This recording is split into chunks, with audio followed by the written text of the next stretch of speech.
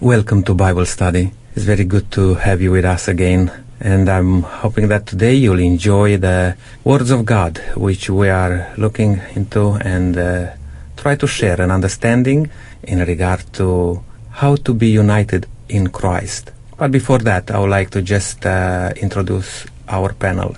Lydia next to me here. Thanks for coming to Bible Study, Lydia. Thank you very much for being here.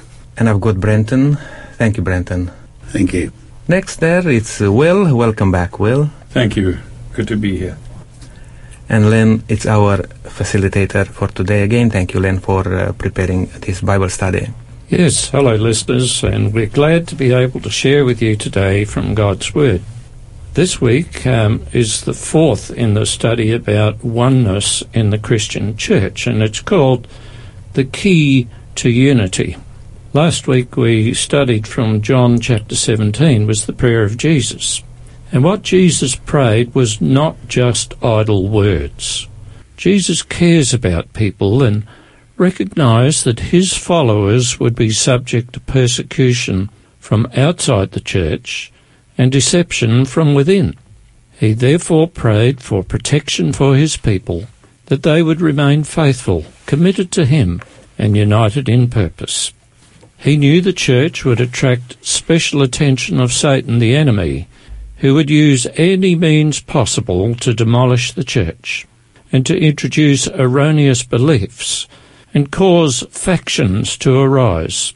But, despite Satan's attempts to cause havoc in the church, it is the bride of Christ. It will survive, and a remnant will be saved. And this week, we're considering the topic, as I said earlier, the key to unity. Before we start study discussion, Will, would you just like to pray?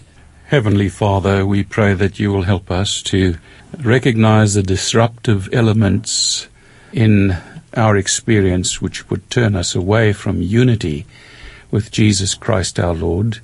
We pray that you will help us as a church and as individuals to remain pure before you and unite us together in Christ our Lord and Saviour, in Jesus' name. Amen. Thank you, Will. Brenton, to start off today, would you read Ephesians chapter 1, verses 3 to 5? These are the comments of those verses, and I'm reading them now. Blessed be the God and Father of our Lord Jesus Christ, who has blessed us with every spiritual blessing in the heavenly places in Christ, just as he chose us in him before the foundation of the world, that we should be holy and without blame before him in love, having predestined us to adoption as sons by Jesus Christ to himself, according to the good pleasure of his will. So, Brenton, what does it mean that God predestined us to be adopted as his sons and daughters? Thank you, Len. This is a vitally important subject. Many people today believe in predestination, but possibly not, Len, as the Bible explains it. The Greek word for predestined is prurizo, spelt Prorizo. Prurizo means to determine beforehand. How can I best explain it? I'll explain it along these lines. It doesn't mean that a person has no choice in the matter. It simply means that this is determined beforehand. I'll explain it this way. Let's say, Nick, you are an eminent neurologist, and your son, who's growing up, your eldest son, your determination for your son is that he become a neurologist. You have predetermined beforehand that he will become a neurologist. Your son comes to you at the age of 23 after studying for 3 years at medical school and says, Dad, this is all too hard. I want to be a teacher. He has a say in what's happening. The Greek prorizo means that God has actually determined in advance that all should be saved. How do I know that? If we read 2 Peter 3 and verse 9, it says, God is not willing that any should perish, but that all should come to repentance. So the type of predestination the Bible knows, that Paul was referring to, is a predestination where everyone is predestined to be saved. However, They have a choice in whether they accept God's will for them or whether they choose another way. The adoption issue, Len, is particularly interesting.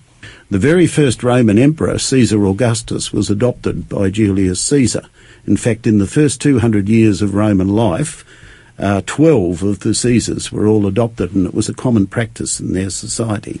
It meant that when you were adopted, you received all the benefits of the adoptive parents. And, of course, God in Christ has adopted us as his sons and daughters, which is absolutely fabulous news, I think. Yes, thank you, Brent. Now, I realise that there are people who say, well, God says, I'll have you, and the rest of you can go jump. But I have written a long letter to somebody who had this belief. Lydia, who did God intend should belong to him according to John 3:16? John 3:16, which says that for God so loved the world that he gave his only begotten Son, or whosoever believes in him should not perish but have everlasting life. So it means whoever is willing to follow Jesus and accept Jesus as his personal Savior, so through Jesus this can be accomplished. So we are adopted as his sons and daughters through Jesus Christ. Yes. God wills that all men should be saved. Ample provision has been made in giving his only begotten Son to pay for man's ransom. And those who perish will perish only because they refuse to be adopted as children of God through Jesus Christ. True. Yes, it's a matter of choice, and it's good to recognise that. We have a choice. Choose you this day whom you shall serve, and so on. Lydia, you very nicely explained that we can belong to God only through Jesus Christ.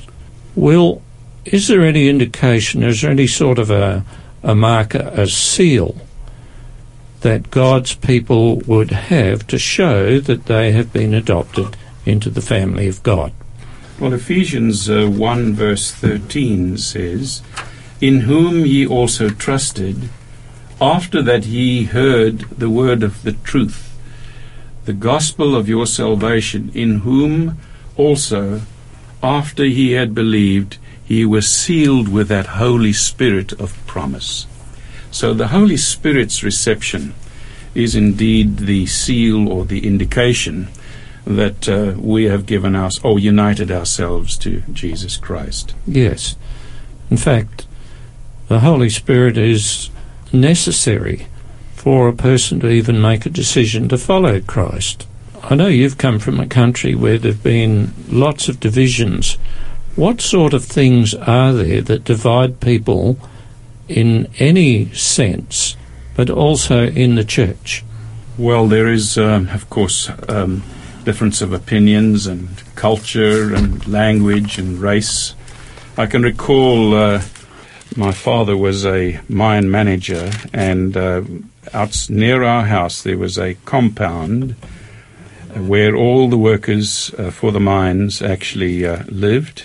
And I noticed in the compound the segregated tribes, the Xhosa, the Zulu, the Basotho, the Ponda, Shangaan and Venda, and the twain shall meet. They'd work side by side in the mines, but they had to live separate. I realized that separation is something that is based on ethnicity. I've also wondered, for example, if you think about it, does unity abolish political border posts, restrictions imposed on those who want to call, say, Switzerland as their home? There is, I understand that foreigners with no direct blood ties to Switzerland through either birth or marriage must live in the country for at least 10 years before they can apply for citizenship. Interesting. The years spent in the country between the ages of 10 and 20 count double points. I wondered about all the segregation, and I wondered about this ethnic diversity, or the separations that came about. I think it's natural to see these things around us. Yes, and probably in the time when Paul wrote the letters to the churches, there were probably two main divisions, although he speaks of others, and that was those who came from a Jewish background and those who came from a Gentile background. Len, I just want to also mention that when Paul was writing these words, which we are looking mainly today in Ephesians, the letter which Paul wrote to these Ephesians, but Ephesus was a commercial center for that time. And as you look even today in places like, where it's commerce and high interest, there is a very big, variety of ethnicity. I think they call that a melting pot. Yeah, and when you have something like that, everyone trying to do whatever he think is best for himself, is not easy to be united. And Paul is coming, particularly to the church in Ephesus, it's coming with a recipe, if you like. Yeah. Because even if you try to be united only for the sake of unity, doesn't mean anything. But if we are going to get to know God, Jesus, who united us in Him through His sacrifice, then all problems can be quite easily sorted out, to say so. Yeah, I agree. Unity for unity's sake is pretty much a waste of time. There has to be a purpose.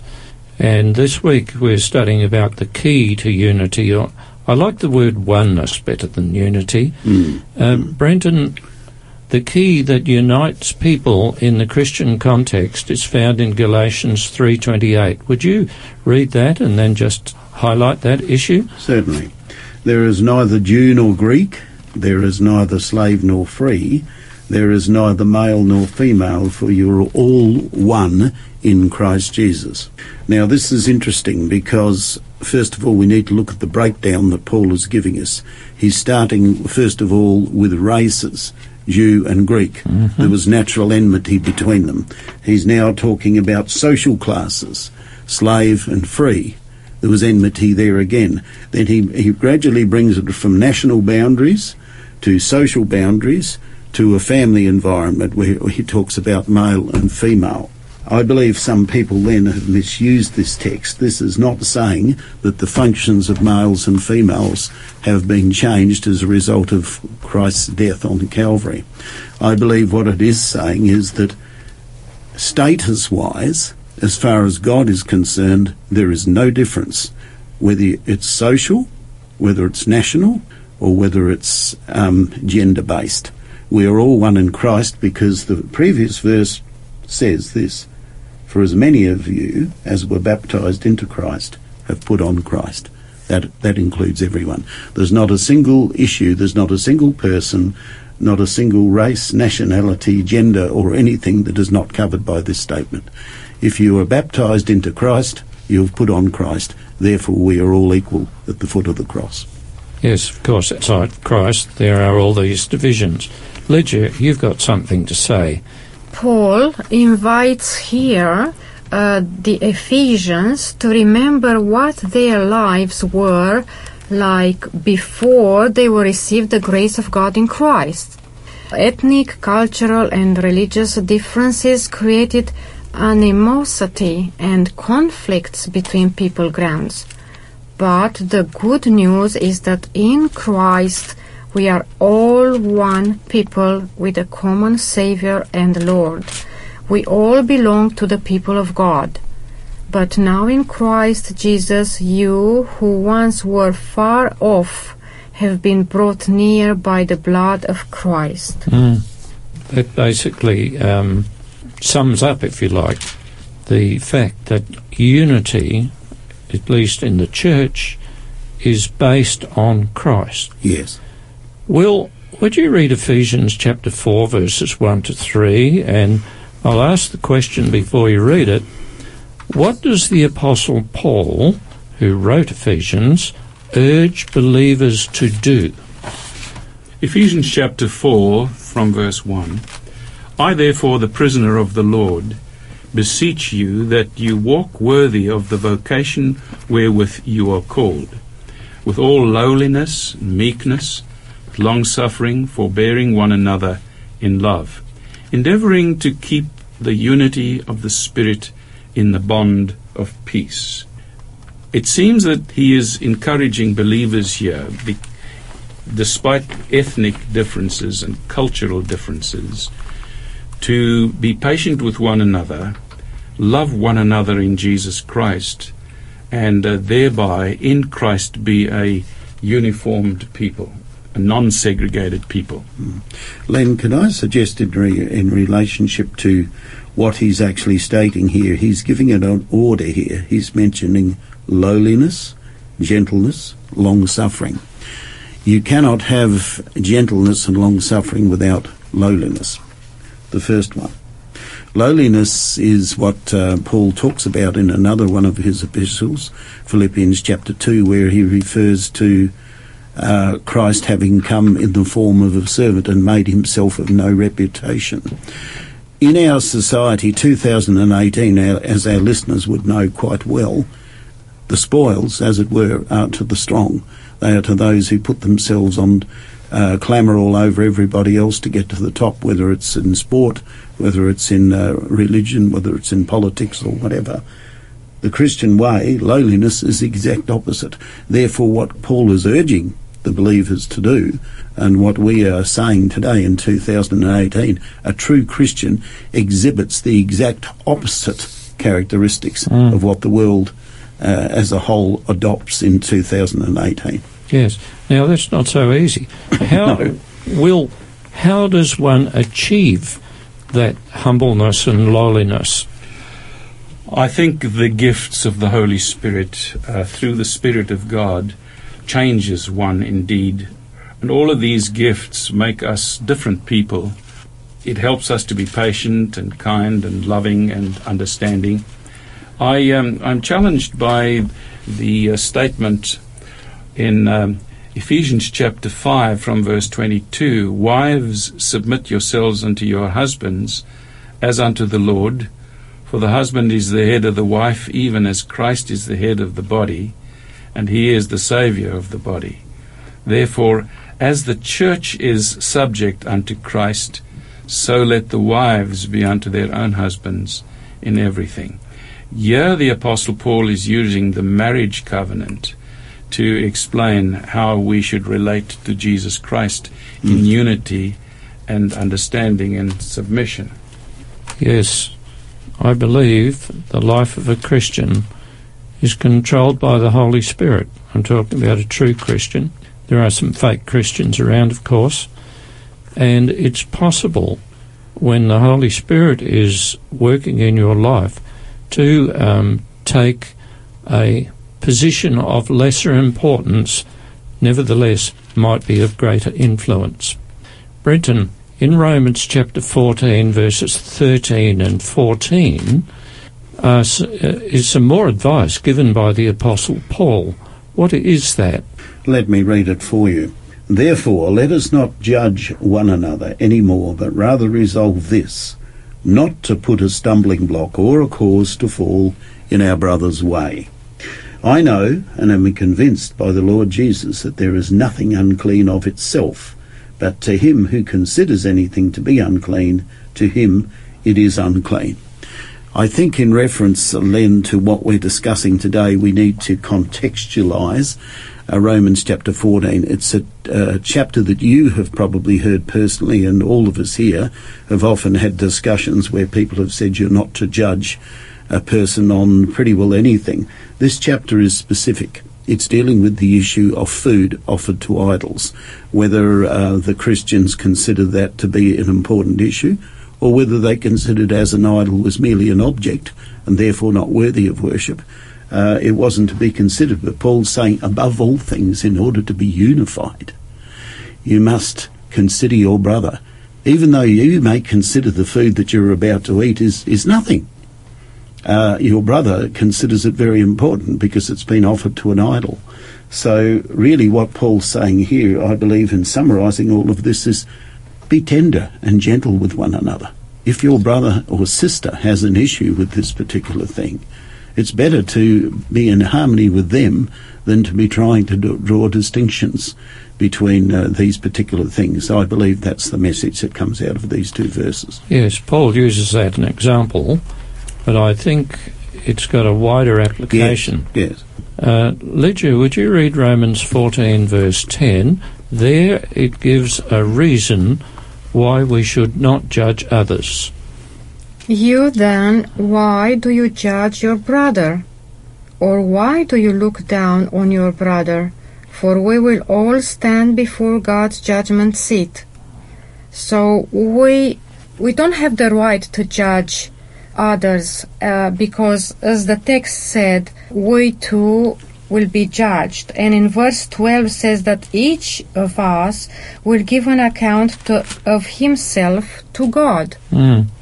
Just think of the two thieves hanging on the crosses when Jesus was crucified. Both had been caught stealing, and if one was judging the other and saying, "You're a no-good rotter, blah, blah, blah," what right would he have? He was there for the same reason. So this is the thing. None of us is in a position to judge others because we too have sinned. We too are under judgment. What did you want to say there, Nick? I just want to ponder a bit more on these two things, others and unity. When we consider what God did for the human race, was just pointed out a bit earlier, that through Jesus Christ, through his sacrifice, we are to be united. Mainly people, they work together to unite themselves for the sake of the good of their own agenda. But look, you see here, God, and they were united, in the Father and the Son, the Holy Spirit, together for the sake of others, for our sake. Now, if we are considering unity, we need to focus on exactly those words which you just pointed out a bit earlier about others, not to judge others, for the benefit of others, and so on. And probably here is the most difficult thing, because even politically, many countries in the world, empires, they try to unite together for their own good. Yes. Not for the benefit of others. Mm-hmm. And that's the change which God wants for we to realize through Apostle Paul, when he is pointing out these things, to really consider your brother, your neighbor, other people. Whatever you do, if you unite, doesn't mean that you are compromising. No, Yeah. because you're loving them, then you try to grow together in unity. Jesus spoke about this, and he said, what you do for other people, in reality, you're doing for me. And, Will, would you read Ephesians chapter 4, verses 4 to 7? And here we have a list of ones, 7 of them, I think. Yes. There is one body and one Spirit, even as ye are called in one hope of your calling. One Lord, one faith, one baptism, one God and Father of all, who is above all, and through all, and in you all. But unto every one of us is given grace according to the measure of the gift of Christ. So what's the purpose of all these ones? I love the repetition of the word one here. Clearly God is constructing an absolute unity here in doctrine, in faith, and of course in purpose amongst his people. The one body, one Spirit. There's nothing that's divided in God's plan. In a previous study, we talked about some of the followers of Christ in the Corinthian church at the time.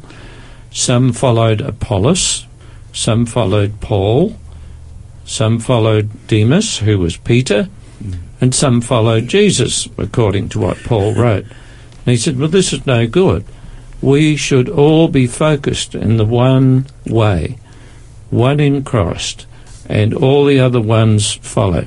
Brenton, would you like to share with what you've got there to share with us? There is but one body and one Spirit, one Lord and one faith. We have touched upon that, of course. As members of the body of Christ, all believers are animated by the same Spirit and the same hope. Divisions in the church dishonour the religion of Christ before the world and give occasion to the enemies of truth to justify their course. Paul's instructions were not written alone for the church in his day. God designed that they should be sent down to us. What are we doing to preserve unity in the bonds of peace? There's a question, Len, or a comment that I would like to make in relation to that, which I think is very relevant to our study today. I believe from what I have read that something like 35,000 different religions claim to be following Christ. How is it that if there is one Lord, one faith, and one baptism, there are so many schisms or so many different views on what the Lord taught? It's really something that we as Christians and our listeners should consider carefully. Why is there such a difference of opinion if the unity that Christ prayed for and that we discussed in last week was to be found in knowing Jesus Christ and God who had sent him? Why is it that we have such differences between different religions and denominations in this day and age if there is one Lord, one faith and one baptism? So can you answer your own question? It would probably take more than our little study time today, but I think in simple terms, if I could say this, we need to have a look. We need to go back to what did Jesus teach when he was here on this earth, and we need to follow exactly the principles that Christ enunciated, not only the teachings that he promoted, but also the beliefs that he had. And if we do that, I believe we can't go far wrong, because he said that the oneness that he wanted his disciples to experience was because of the word that he had given them. Therefore, if we study the word of God as revealed by Jesus Christ, who came to reveal God to us, I believe there's the answer, Len. I mean, as you know, we're learning that Jesus descended from heaven to break the wall which separated us. Yes. To unite us. And he ascended to heaven to keep us united. And he's giving us that example, that in me you will be one. And we have the example there that wife, submit to your husband. Why? Because is that a different class or level of difference? Of course not.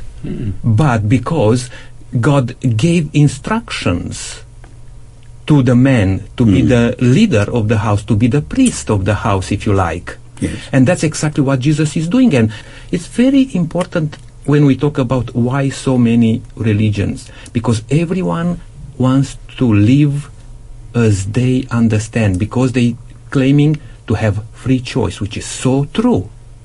But our free choice needs to be exercised in the light of what Jesus did for us.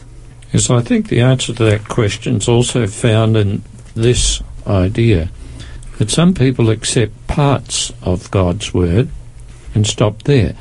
Others put on interpretations that suit themselves, and so this brings about this great variety within the Christian church. Now, Galatians 3:28, which Brenton read earlier, Will, points out the key to unity, but it's also found in Ephesians 4:7. Would you read that and just explain? Ephesians chapter 4 verse 7, but unto every one of us is given grace, according to the measure of the gift of Christ. The grace that we have given through the gift, as a gift of Jesus Christ, is the only thing that really unites us to him. Otherwise, our unity or our aspirations to unity is an artificial construct. mysterious. This unity in Christ is a mysterious concept. Being united in Christ, in Him, is something that He accomplishes by His grace and His love alone. We cannot create unity, an artificial unity within the church or amongst ourselves. It is really a gift of God. Yes. If I could add to that, Len, what Will has said, I think this is very important in 2018. The Holy Spirit, many Christian denominations, in fact all, claim to be led by the Holy Spirit. The important issue, as I see here, and what Will read earlier on in Ephesians 4:4-7, is that the Holy Spirit determines who gets what gift and for what use. There is not a commonality of the use of the Holy Spirit. The only commonality is that the Holy Spirit reveals Jesus to the individual. But as far as the gifts that the person is gifted with, the Holy Spirit determines that, as Paul says very clearly in 1 Corinthians 12.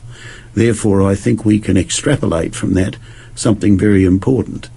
We need to affirm and encourage each brother and sister in Christ, each person, each member in Christ, with the gifts that God has given them. Because God, in His knowledge, has given us gifts so that the whole body, which is His church, functions efficiently. Just the same as you know, Len, having worked in the mechanical industry, you can put a motor together, but if you leave certain parts out of it, it doesn't function efficiently. In the church, all of these gifts are given for one specific purpose, that the Church of God may, as it were, operate like a Rolls Royce, that it may function efficiently. All right. And that's so true. I was just thinking, it came into my mind a survey, a study which was done some while ago around this question, why so many religions or churches? And the two main reasons, and there are many others, but two main reasons where people will bring up, they were like inheritance or convenience. Now, both of these things doesn't have to do anything with our adoption in God's family. Good point. Now, God, of course, gives these gifts, and there are certain gifts listed, and I'll, Lydia, if you wouldn't mind reading Ephesians 4:11 a minute. But God gives these gifts for a specific reason, which we'll talk about soon. But we have to recognise that God loves His church, He loves His people, and He doesn't want it to be like what I've heard some people say, a bucket full of crabs. He wants the church to be organised. God is a God of order. So in addition to the gift of grace, Ledger, what gifts of leadership did God give to the church? In Ephesians 4, chapter 4, verse 11, it says that it was He, it means Jesus Christ, who gave some to be apostles, some to be prophets, some to be evangelists, and some to be pastors and teachers. And in the next verse, verse 12, it's showing us the two reasons that these gifts were given: to prepare God's people for works of service, first reason, and the second one, so that the body of Christ may be built up. So these are the two reasons: to prepare God's people for service and to build up the body of Christ, which is His church. Yes. Now we could talk about God's people being prepared for service.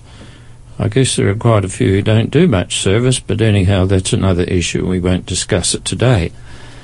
Will, why is the church called the body of Christ? This is a rather interesting thought. I love that the Apostle Paul has brought out the thought that the head of the church, the brain, the leader of the church is Jesus Christ, and that we are His arms and His legs, and to do what He directs us to do as a body is connected to a head, Let me read you the text. Ephesians 1 verse 22 and 23. And hath put all things under his feet, and gave him to be head over all things to the church, which is his body, the fullness of him that filleth all in all. Everyone should be involved in, everyone that is believing or a servant of Christ should be involved in showing others the way to him, because that's his commission to the church as such, that we should be, spread the gospel and share Jesus Christ to the entire world. It's not just the ministers, teachers, evangelists and so on. Everybody is part of the body of Christ, but certain people have been given special commissions, special abilities in order to lead the church, to make it effective. And probably I'll just say something about that, Len. In my view is that not necessarily they were given special. They were divinely appointed, if you like, to care about the church, the family of God. That's why, because sometimes people thinking that they are special in their calling, and the clergy came up, where people expect that that other people they just need to follow what they are saying. Actually, it's not the case. Those people who are, for example, as Lydia just read in Ephesians chapter 4 and from verse 11, those people who are apostles, and in this case Apostle Paul, what had him to say about himself? Was he a leader? Was he somebody? Or he said he's the chief of the sinners? He's the servant of all people. What about the prophets? Moses, for example, said, God, if you want to cut off these people from your face, cut me off from the book of life. They were thinking of others, not of themselves. Evangelists, when they go out there, the evangelists, the pioneers, they used to sacrifice their lives to reach out to others. But in our days, when you mention the word evangelist, people think of private or businesses, with a lot of evangelists having their fleet of jets and other things. You know what I mean? In the context, we need to look at these things, what God meant when he said that I'll give talents to people, and some will be apostles, prophets, evangelists, pastors, teachers. All of this for the well-being, for the growth, for the unity of the church, which is the body of Jesus Christ. You raised an interesting thing there. I heard on the news a few months ago, there was one fairly famous, important, well-recognised televangelist in America, and he asked his congregations for donations because he wanted to buy a third jet plane. Well, it seems a little bit wrong. He certainly was not interested in serving others. He was more interested in serving himself. Lydia, would you read Ephesians chapter 5, verse 15? Be very careful, then, how you live, not as unwise, but as wise, making the most of every opportunity, because the days are evil. Paul is trying to say to us that we have to use any kind of opportunities to be a light in the world. We know that Christianity cannot be lived in a vacuum. We are living up there to be torches of light, to be the salt of his people, and this it means to be submitted to one another, to be in connection with the Holy Spirit and with his people, with all the people around us, family, church people, co-workers, wherever we go, to touch people's hearts and use every opportunity. Submission is a part of inner quality that expresses our reverence for Christ and his sacrifice for us. So what sort of day-to-day things could you see as an opportunity? Opportunity comes in our daily lives, like going to work if you use a bus, you can interact with many people on the bus station and in the bus, or if you travel by car, you can have opportunities to meet people at work, walking in the streets, to the market, to the shopping center. Everywhere, wherever you go, you meet people, you have friends. So we have to use every opportunity to be a light in the world. And when people will see us the way we are, they will ask questions. How come you are so happy? How come you are so content? How come you are so patient and so kind? So in this way, we can show the light of the Lord from us that is spreading towards people which are around us, and talk to people about Jesus' love. That's good. All right, Brenton, would you read Ephesians chapter 5 and verse 16? I think it's verse 18, Len. Is it 18? Yes. And do not be drunk with wine, in which is dissipation, but be filled with the Spirit. Well, why shouldn't God's people get drunk? Perhaps a couple of comments would suffice here. The average person today, when they get drunk, generally it goes one of two ways. First of all, it clouds their judgment, and that's why we have road rules that say that you should not operate a vehicle of any type when you've been drinking. It also causes fights, it causes disputes and controversies between people. And people, basically, once they're drunk, their better judgment is clouded. It's very significant, Len, that when you deal with the prophetic portions of Scripture, such as the book of Revelation, you find in the book of Revelation that the wine in Revelation, spiritual wine, is referred to as beclouding the senses of those who claim to be God's followers, so that they are confused as to what God wants them to do. So the simple breakdown of this is, I believe that it's saying don't be drunk with wine in which is dissipation, but be filled with the Spirit. It's really contrasting. For those who drink, they would know that the after effects, what we call the hangover, is not good. What Paul is contrasting a physical condition with, I believe, is a spiritual thing, that if you are filled with the Spirit, you will have the fruits of the Spirit, love, joy, peace. The high that is produced by having God's Spirit living in your life cannot compare whatsoever with the aftermath of drinking too much wine. Yes, when people are drunk, they often act irresponsibly, and God wants his people to act responsibly. Yes. To represent him to other people. Everything that is positive is never called challenged to be brought into moderation.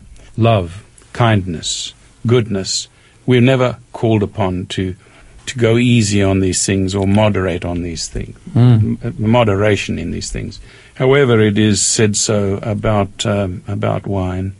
So clearly there is a negative context in the Scriptures if it's calling for moderation. Brenton, would you read Ephesians 5:19? Yes, certainly. Speaking to one another in psalms and hymns and spiritual songs, singing and making melody in your heart to the Lord. So what does this mean? How do you understand this? Rather an interesting text. My explanation of it would be it's a continuation, I believe, from verse 18, Len, the second part, where it says, rather than be drunk with wine, be filled with the Spirit. When a person is filled with the Spirit, there is not only melody in a person's heart, but sometimes it's expressed in music. Now, psalms were in the Old Testament were a means of giving praise to God. In the New Testament, we call them hymns and spiritual songs. And singing and making melody in your heart can simply be the joy of knowing that you are saved, that the Holy Spirit has predestined you to be adopted as the sons and daughters of God. That sort of thing can't help but produce a spontaneous reaction, both in your relationships with other people, but also within your own heart. It's possible to be singing to yourself without other people observing it. Well, having a song in your heart and a happy disposition same thing. is good. If you go on and read the very next text, verse 20, giving thanks always for all things unto God and the Father in the name of our Lord Jesus Christ. Good text. Giving thanks always for all things. I think it gets tough when you get sick, though, when you're suffering pain and adversity. It's possible and it's necessary for us to keep a faithful and cheerful disposition, even in a time of trial. Yeah. And it's only given to us by Christ Jesus and His grace.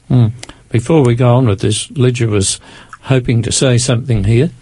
When we meet to one another, as Brenton mentioned, we have to speak with psalms, hymns, spiritual songs. It means this gives us, unite us in one body. So inspiring conversations, inspiring words, words of encouragement to one another. And as Pastor Grobler said, in love, in kindness, and because God is love, God is joy. God puts a song in our hearts with joy. So we have to encourage one another, because on this earth there is no joy, there is no happiness. We cannot find joyful people outside there unless they are drunk and drugged and so on. Because, there's nothing good on this earth. So we have to encourage people. We have to encourage one another with these kind words of Jesus. All right, good. Well, Will, would you read Ephesians 5:21? Now, this can be a very controversial thought, and I hope you can explain it. Verse 21 of Ephesians chapter 5, submitting yourselves one to another in the fear of God. Submission of one to another person is not easy, but we need to serve one another, love one another, put others as more important to ourselves. In reality, it's not easy. In fact, this refers to the proper attitude of humility and thoughtfulness that we should have toward people. Of course, this is not a natural attribute of most personalities, but it is the result of the Spirit living in our hearts. It is a gift of the same Spirit who is the bond of unity in Christ. And viewed from this perspective, submission is an inner quality that expresses our reverence for Christ and His sacrifice for us. Ephesians is a lot of good advice. Apostle Paul gives a lot of advice to Christians. And those verses there from Ephesians 15 to 21, which we've just had a look at, they are telling us about how Christians should live. Now, how does that relate to having unity within the church? And when I say the church, I'm talking about the Christian church. Lydia? Unity in the church, as I said before, is through the submission to one another, through loving one another, and out of reverence for Christ. So if we love the Lord our God, we revere Him, we submit to Him, and also we submit to one another. So what happens in one's personal life carries over into the church. Brenton, if you look through the verses, Ephesians 5, verses 22 to 23, it talks about a husband and wife. How does that have bearing on the oneness or the unity within the church? It's an interesting question, Len. Perhaps I'll read verse 22 and 23 quickly. Wives, submit to your own husbands as to the Lord, for the husband is the head of the wife, as also Christ is head of the church, and He is the Saviour of the body. I believe these are some of the most misused texts in Scripture, where men have, because of what God originally gave them in the Garden of Eden, when they were to be the head of the home, they have misused this position of theirs to dominate their wives, their children, and their social relationships. Paul is actually using relationships, Len, that are familiar in the world in which he wrote, but which are also similar to today. He's using them and then comparing them with the relationship that we should have. with Christ. He says down in verse 25, "Husbands, love your wives, just as Christ also loved the church and gave himself for her." The simple answer to this is that Christ is everything to the church. Absolutely everything. He's washed her, he has cleansed her, he has covered her with his robe of righteousness, he has washed her in his blood by his death on Calvary, and we owe absolutely everything, and yet he treats us with such tenderness. He treats us as the bridegroom, he treats us as his bride, and we know that the only thing on earth that Christ bestows his supreme regard on is his church. And therefore the analogy of a husband and wife and the way a husband should tenderly treat his wife and submit to her and her to him, I believe is a perfect analogy in the human sense of what Christ desires for us, because one of his last words were, "I did not come down to this earth to be served, but to serve." And if we have that, not mantra, but if we have that particular view, and we apply that to our relationships between husbands and wives, between church members, I believe our world will be a lot better place. Somebody pointed out to me once from Ephesians 5:22 says, "Wives, submit to your husbands," and then she pointed out in verse 25 it says, "Husbands, love Yes. your wives," As Christ loved as the a church. kind of excuse. Well, wives, submit to your husbands, but they don't have to love their husbands. I don't think that is a valid point to make. No, it's not. And it's not what the Bible is saying, because Christ's love for his church is so deep that it is difficult for us to understand, but it is reflected in the simple fact where Paul says he gave himself for her. Yeah. I mean, there is one saying there in this world which goes a bit like this: behind every successful man, there is a great woman. Yep.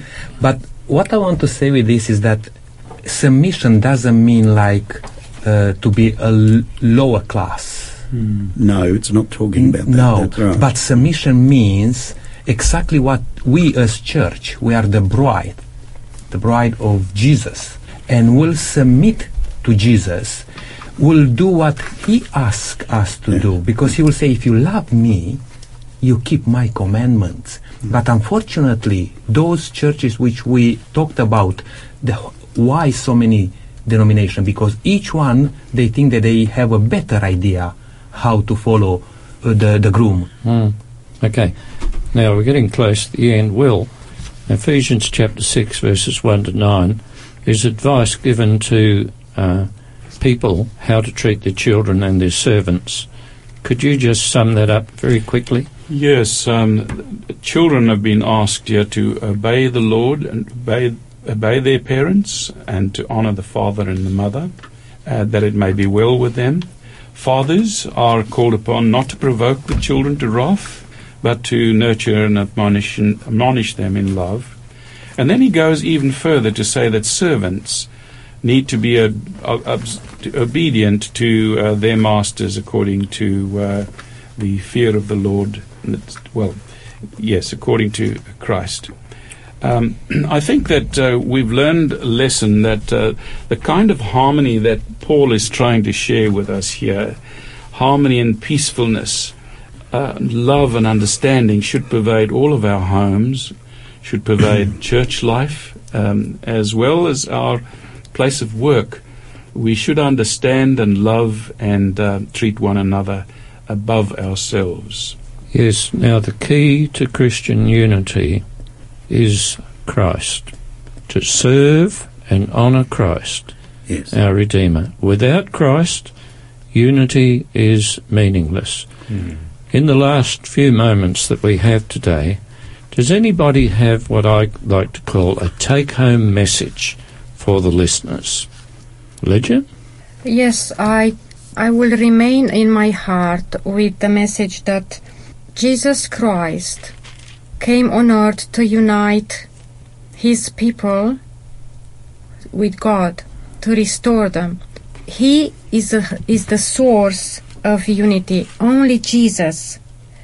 So we have to remain connected in Him.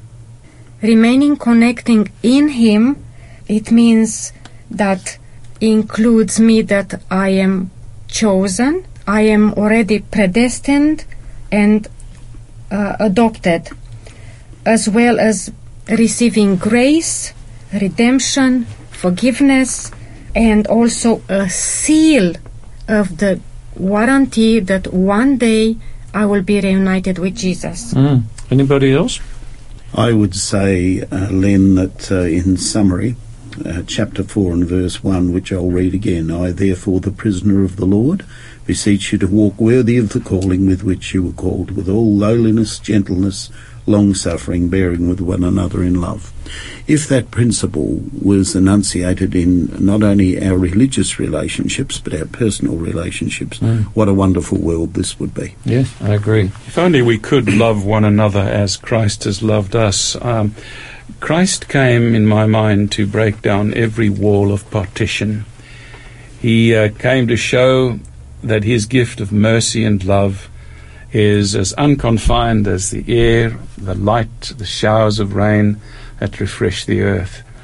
God's love and what unifies us all together, and only He can accomplish that if we would give Him the chance. And as we recognise, nobody is higher than anybody else because being one in Christ. Well, that's about it for today. We'll just have a word of prayer before we finish. We thank you, Heavenly Father, for the advice given your people and really the people of the world in the book of Ephesians, the hand of your servant, the Apostle Paul. We pray that we might practice these things and recognise that none of us is higher than another. We are all equal in Christ. Thank you for these precious words that we've been able to study today. We pray that you'll bless the listeners as they listen too. In Jesus' name we ask this. Amen. Amen. Thank you very much, panel, for all these wonderful thoughts and discussion about this subject of the key to unity. And I would like to invite each one of you that you'll have Jesus Christ, the Lord of your life, to be united in Him. Until next time, may God bless you.